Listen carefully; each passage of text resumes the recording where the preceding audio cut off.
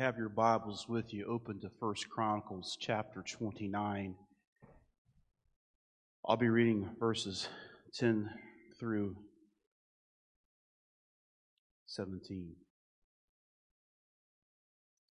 Verse 18, I'm sorry. 1 Chronicles chapter 29, verse 10. So David blessed the Lord in the sight of all the assembly. And David said, Blessed are you, O Lord God of Israel, our Father, forever and ever. Yours, O Lord, is the greatest and the power and the glory and the victory and the majesty. Indeed, everything that is in heavens and the earth. Yours is dominion, O Lord, and you exalt yourself head over all. Both riches and honor come from you, and you rule over all. And in your hand is power and might. It lies in your hand to make great and to strengthen everyone. Now therefore, our God, we thank you and praise your glorious name. But who am I, and who are my people, that we should be able to offer as generously as this? For all things come from you, and from your hand we have given you. For we are sojourners before you, and tenants, as all of our fathers were. Our days on earth are like a shadow, and there is no hope.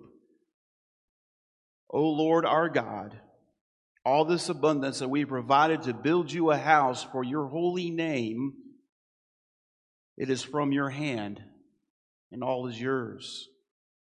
Search, since I know, O my God, that you try the heart and delight in uprightness.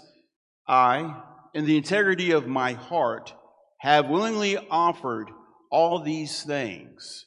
So now with joy I have seen your people who are present here make their offerings willingly to you. O Lord, the God of Abraham, Isaac, and Israel, our fathers, preserve this forever in the intentions of the heart of your people, and direct their heart to you. Almighty God, continue to speak to us through your word.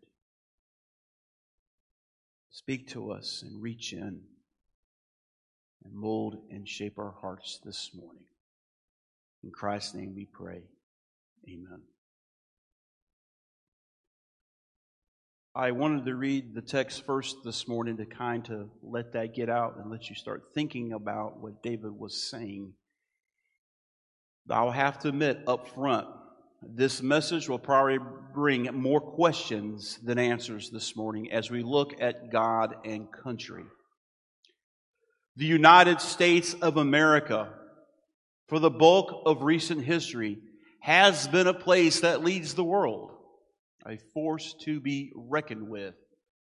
Now, according to the most influential countries, July the 15th of 2019, U.S. News and World Report stated that when it comes to military and economic dominance, the United States remains at the top of the list. Now, being number one is something that we Americans have grown accustomed to. We take great pride in it. But often that pride can be blinding to the church, especially in privileged, wealthy regions of this country that do not often encounter injustice or struggle. Now, this can cause us as believers to stumble by seeking the American dream over the kingdom of God. This text that we just read reminds us of the posture and perspective we should have as believers. Matthew 6:33. Seek. That verb in the Greek is continual action. So seek continuously. It's always there. You're always seeking. It never stops. What are we seeking? It says seek first His kingdom and His righteousness, and all these things will be added or provided to you.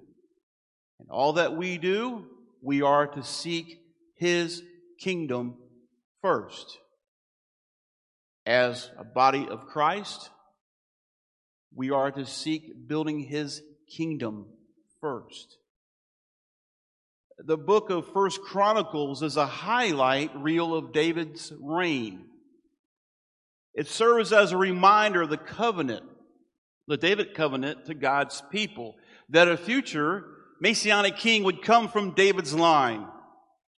This promise from God will serve as a great encouragement to the people who were rebuilding their lives after spending time in captivity.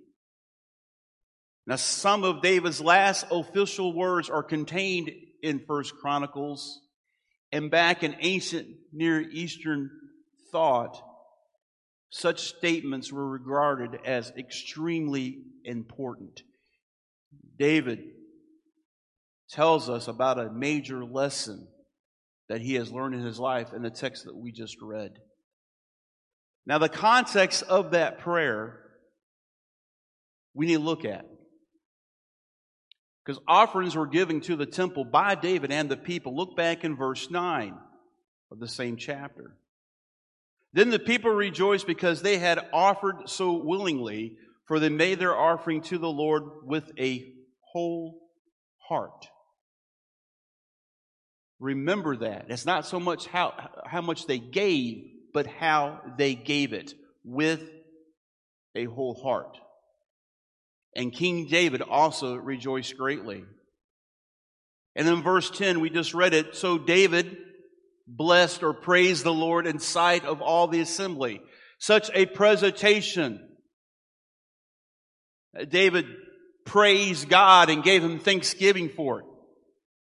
Now, if you go back to verses 3 and 4, you will see what David gave is over and beyond everything he's already given to the temple. So this is above and beyond.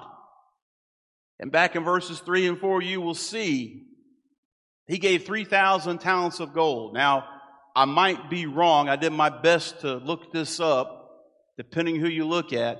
That was approximately, in today's dollars, are you ready? About $6 billion today. He also gave 7,000 talents of silver, which in today's money would be about 85 million. Now remember, I'm not hard and fast in this. It depends who you look at. I'm not the best I can't even speak today. I'm not the best at math either, so go back and most of your study Bibles will have the conversion charts in there for you. But in verse 6, we see that the rulers, the princes, the commanders, and overseers, they gave 5,000 talents, another 10 billion in today's dollars, and 10,000 derricks of gold, which would be about 6 million. And then in verse 8, to wrap it all up, whoever possessed precious stones gave them. That'd be good reason to praise and give thanks to God, don't you think?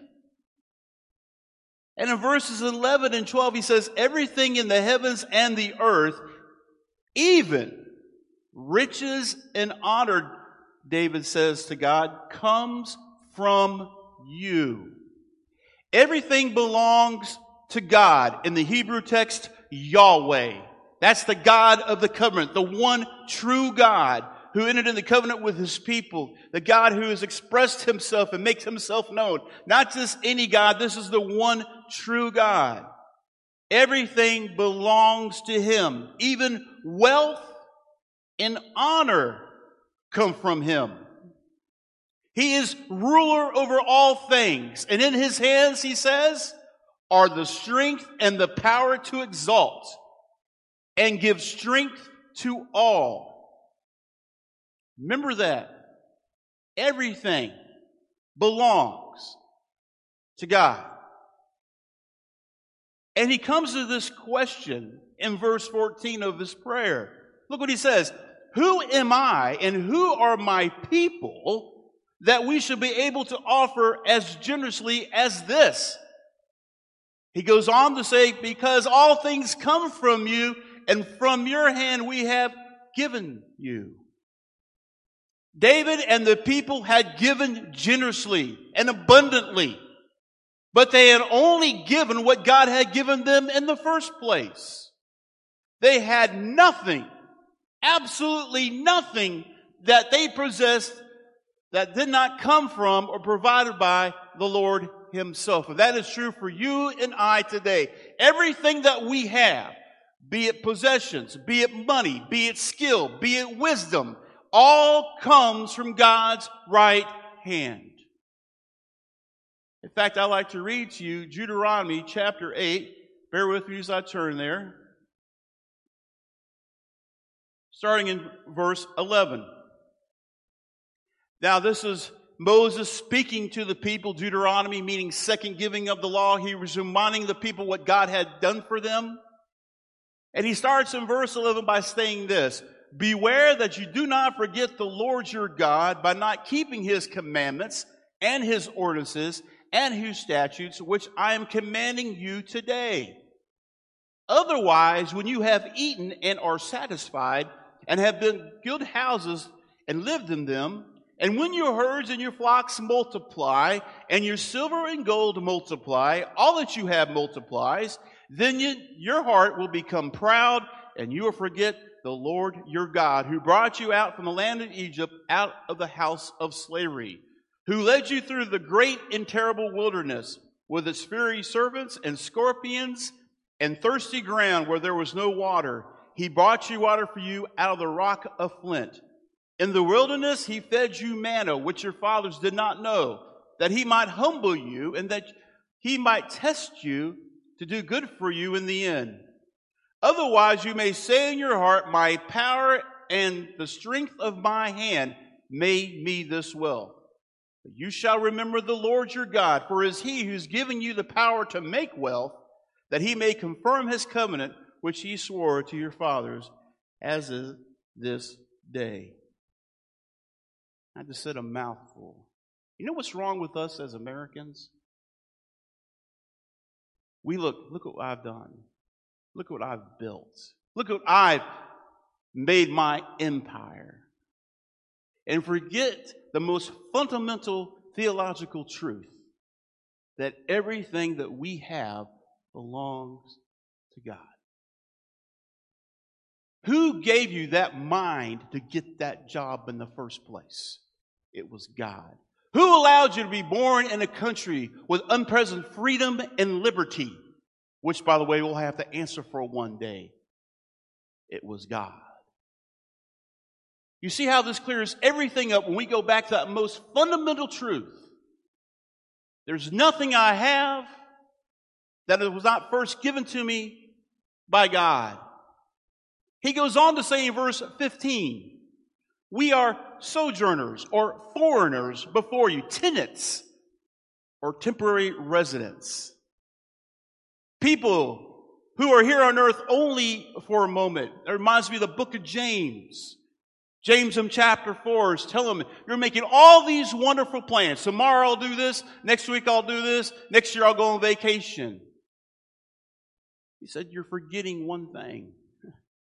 Only if the Lord wills it to be so. How arrogant of us to think that I might be around next week. I hope I am.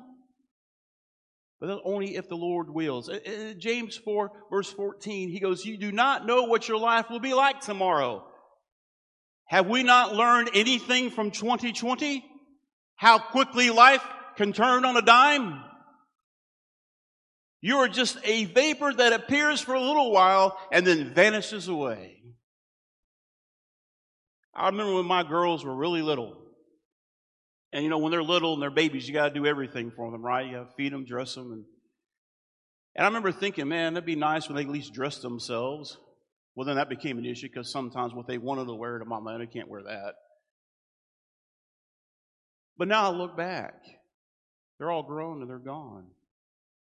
And I think, where has the time gone? It has literally just gone. They're not little anymore. They're grown women. One of them is even a mama. That makes me scared right there in itself. But my point being how quickly time goes. He is recognizing that God's kingdom is different than any place here on earth. Now, that's not to ignore the special relationship that Israel had with God in the moment when this prayer was offered.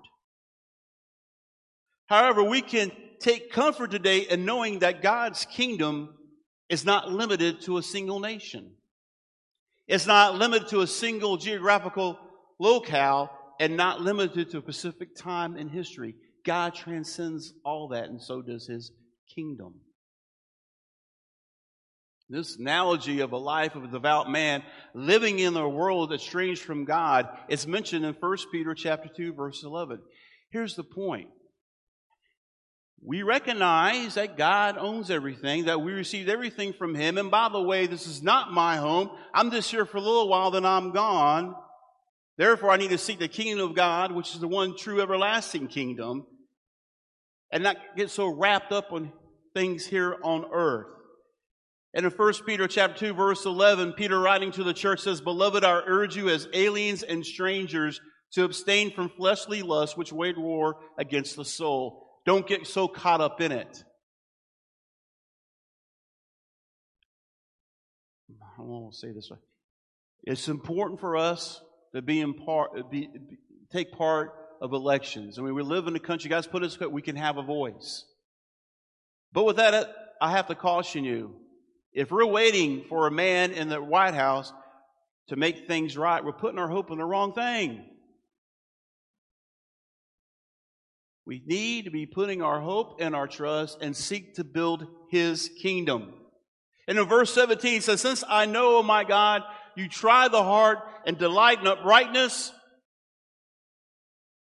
I, in the integrity of my heart, made these offerings willingly." He gave it with honest intent. Once again, I mentioned how much those offerings would be today.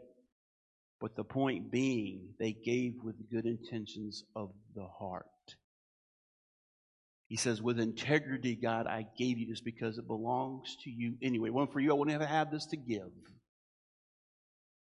We give to the church.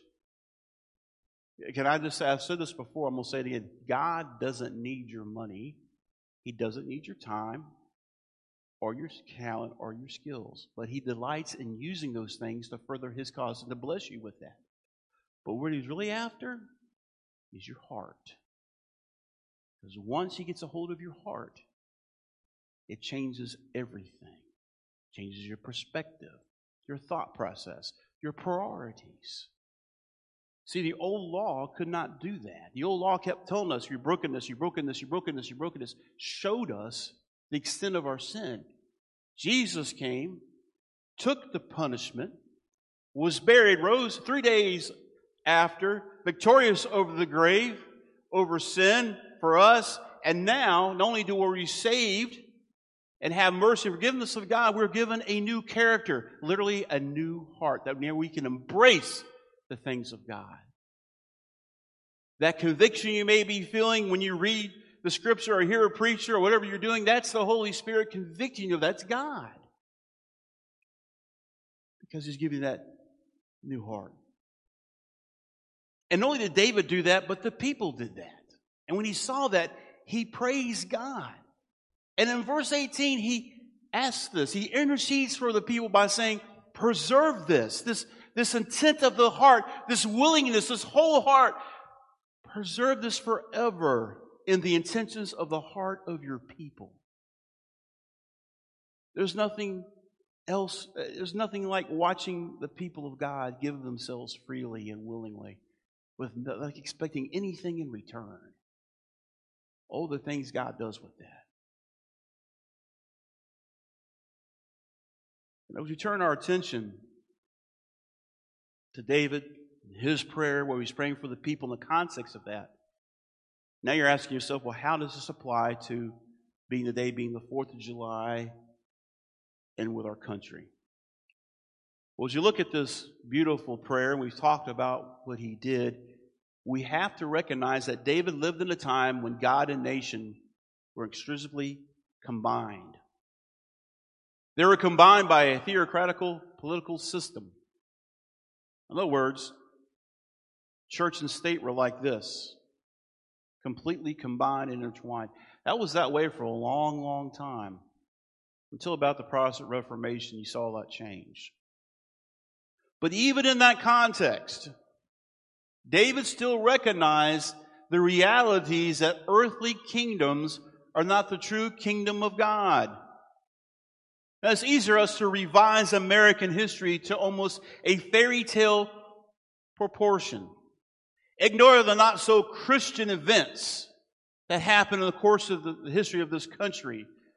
Events that formed this country and brought such prosperity to some.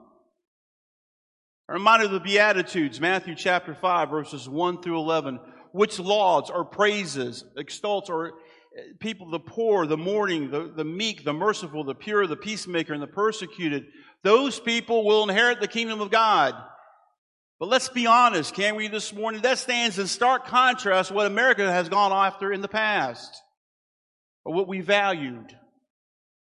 Now, while the story of Scripture and the story of America are not always in conflict, they are not the same story. God's redemption of the world through His Son, Jesus Christ, forms us toward a different way of life than does the story of America. You know the American dream. Who dies with the moist toys wins, right? Is that what it is? Celebrations in our Christian community should lead our citizenship in the kingdom of God, informing, influencing, and shaping our earthly citizenship rather than the other way around. To be a good citizen of this country, I must first be a Christian and believer in Christ, is my point. That informs how I live my life here on earth. I'm going to say this right now, in case you're wondering. I love my country, I served my country, and I will defend her still today. But my first allegiance is always to and has to be to Jesus Christ and Him alone. Now, with that said, our history as Americans include commendable acts of bravery and sacrifice. Actions that were taken in the name of freedom.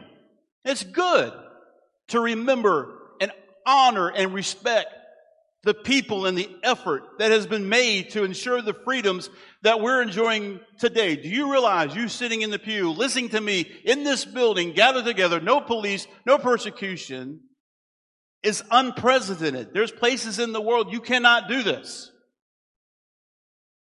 Taken off to jail, beheaded, killed, burned alive. Our fellow brothers and sisters around the world are experiencing persecution. There's been more persecution in the past 20th century than there was in the entire first century combined.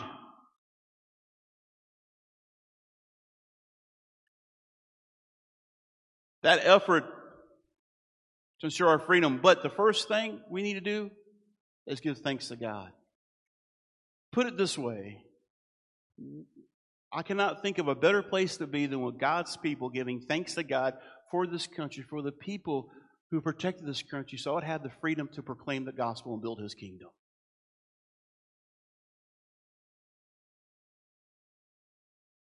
We have an opportunity in this country. We live in such a prosperous, we throw more food away in a day than some people eat an entire year. We have been so blessed by God that now we cuss and curse against the very one who's provided that freedom in the first place.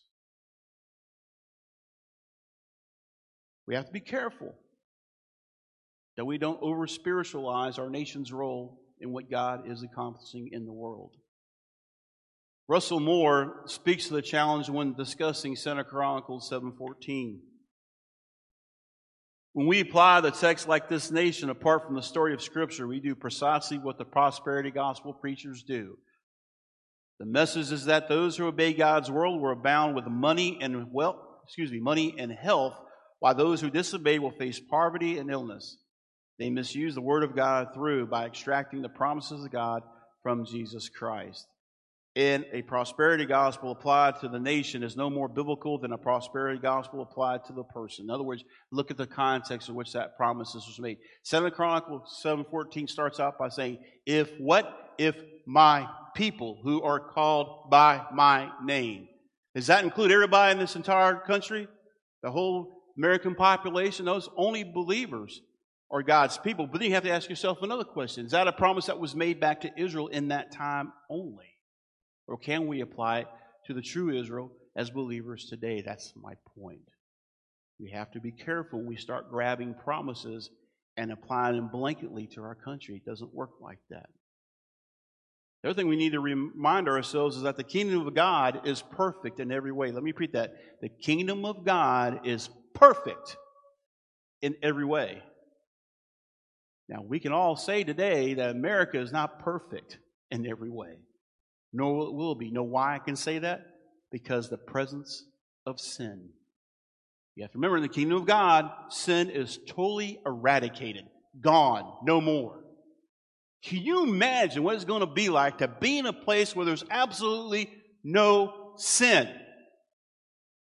Think about it. We like to think of we call them big sins like murder or someone robbing somebody or sin. No, it's no sin. That means no more gossiping. No more backbiting. No more jealousy. What's that going to look like? See, our relationship with God, we have a relationship with God now, but it's veiled. It's now, but that we have this now and not yet, because it hasn't been fully consummated. He comes back and gets us. But we're in heaven. We'll have that relationship. We'll see our Creator. And our relationship to each other will be restored. For lack of a better word, it would be perfect. There are sometimes I wake up, and apparently I did something my wife didn't like because she's mad at me already, and I just got out of bed. I love my wife dearly. Don't misunderstand. That's the most precious relationship I have on earth is with her. The most intimate, closest to perfect it can be. Yeah, we argue, Yes, I know I'm a pastor, but guess what? I lose my temper too, just like everybody else. I'm just like you. I just have more accountability because of the position God put me in. But even that relationship I have with my wife is tainted by sin to some degree or another. But in heaven, that's going to be completely, utterly gone. Completely gone. Now, while we're here, we can acknowledge the good in the culture while simultaneously confronting its evils. We live in that ever-present tension of the now and not yet. God's kingdom has come. It's represented by believers in Christ, like many of you. You have the Holy Spirit in you. You represent the kingdom of God. So it's come, but it's not fully yet until He comes back. And it's consummated. We all go back to be with Him. We are called to be in the world, but not of it. Matthew chapter 5, verse 14 through 16. Jesus speaking, "You are the light of the world.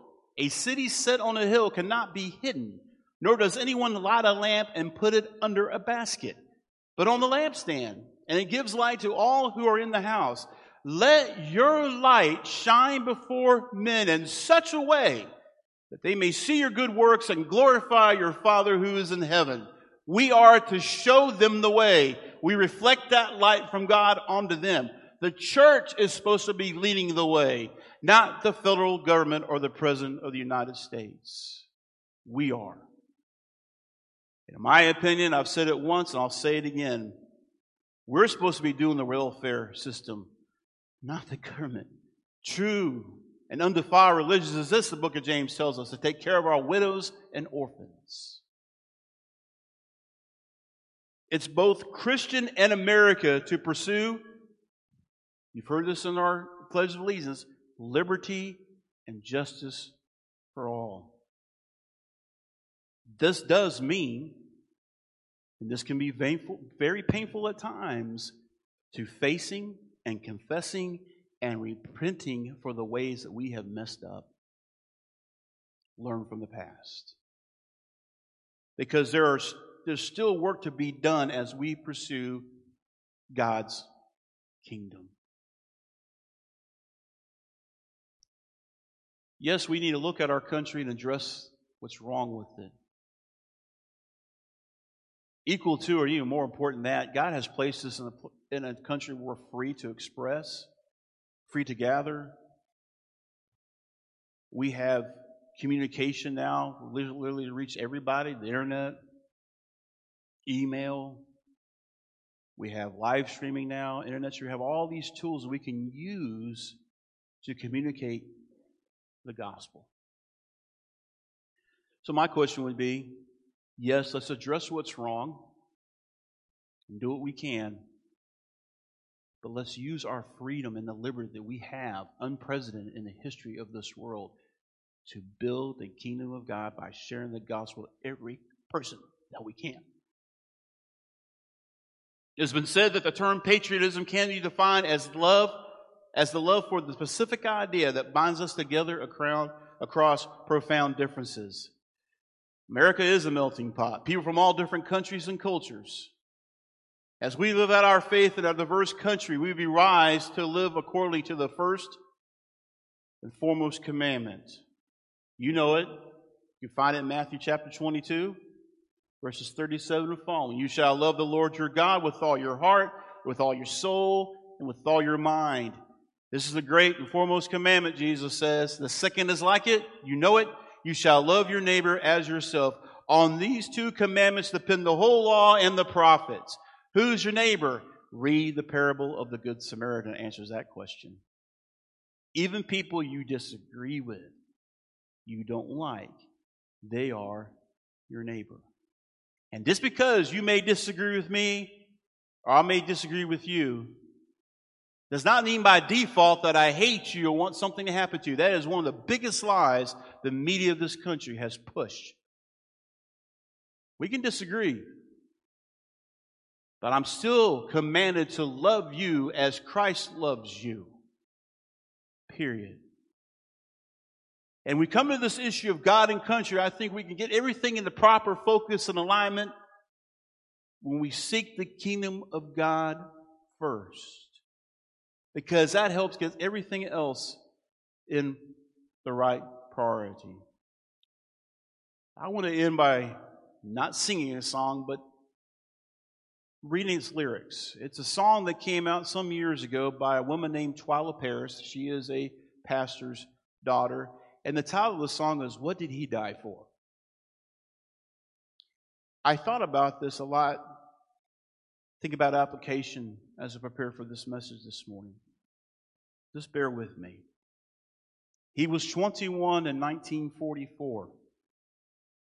He was hope, and he was courage on a lonely shore. Sent there by a mother with love beyond her tears. Just a young American who chose to rise above his fears.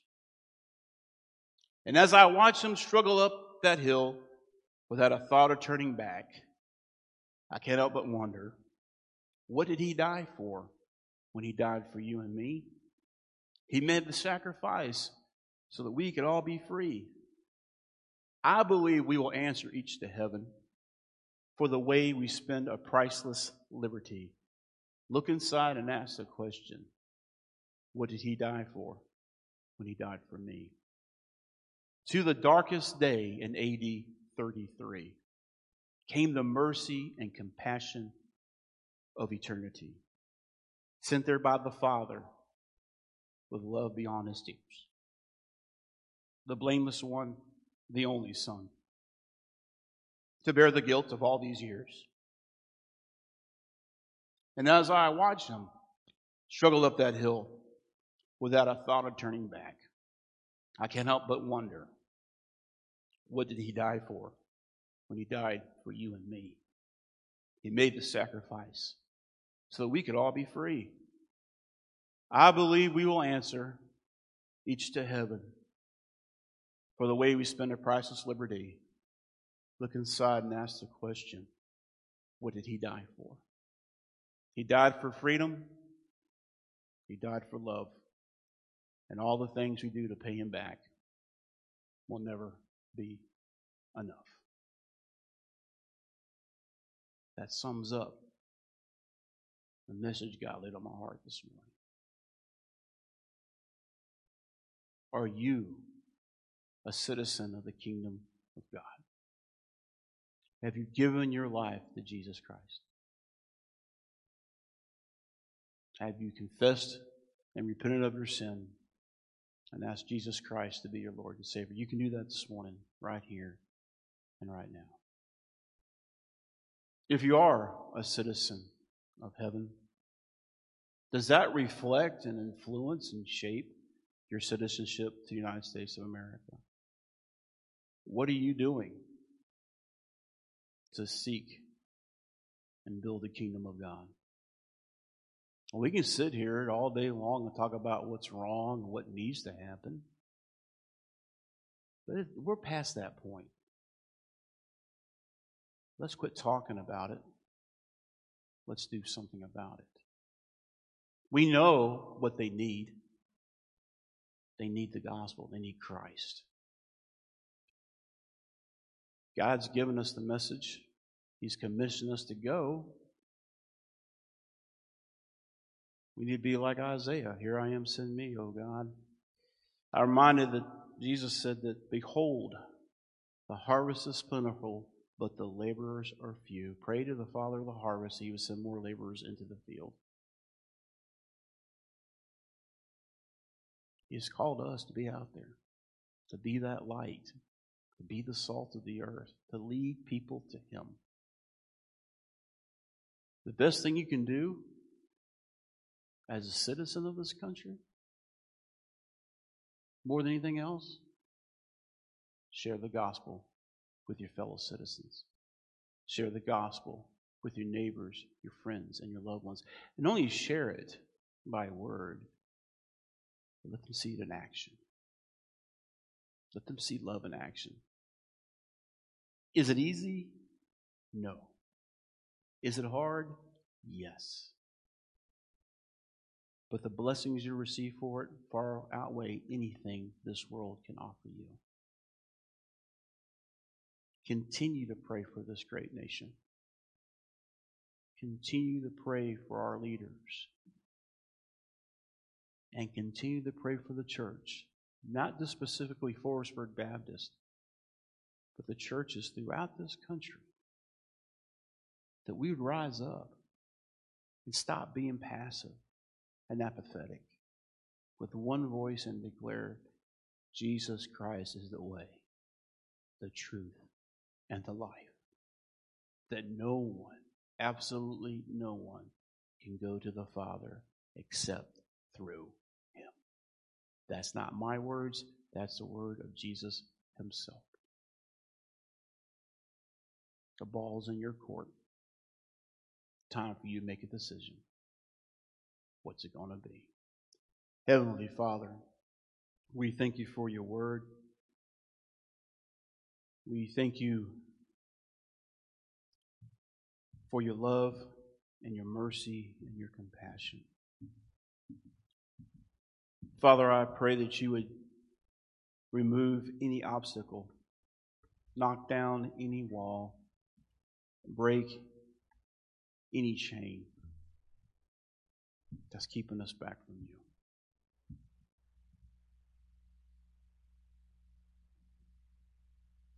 May we not only be a people that are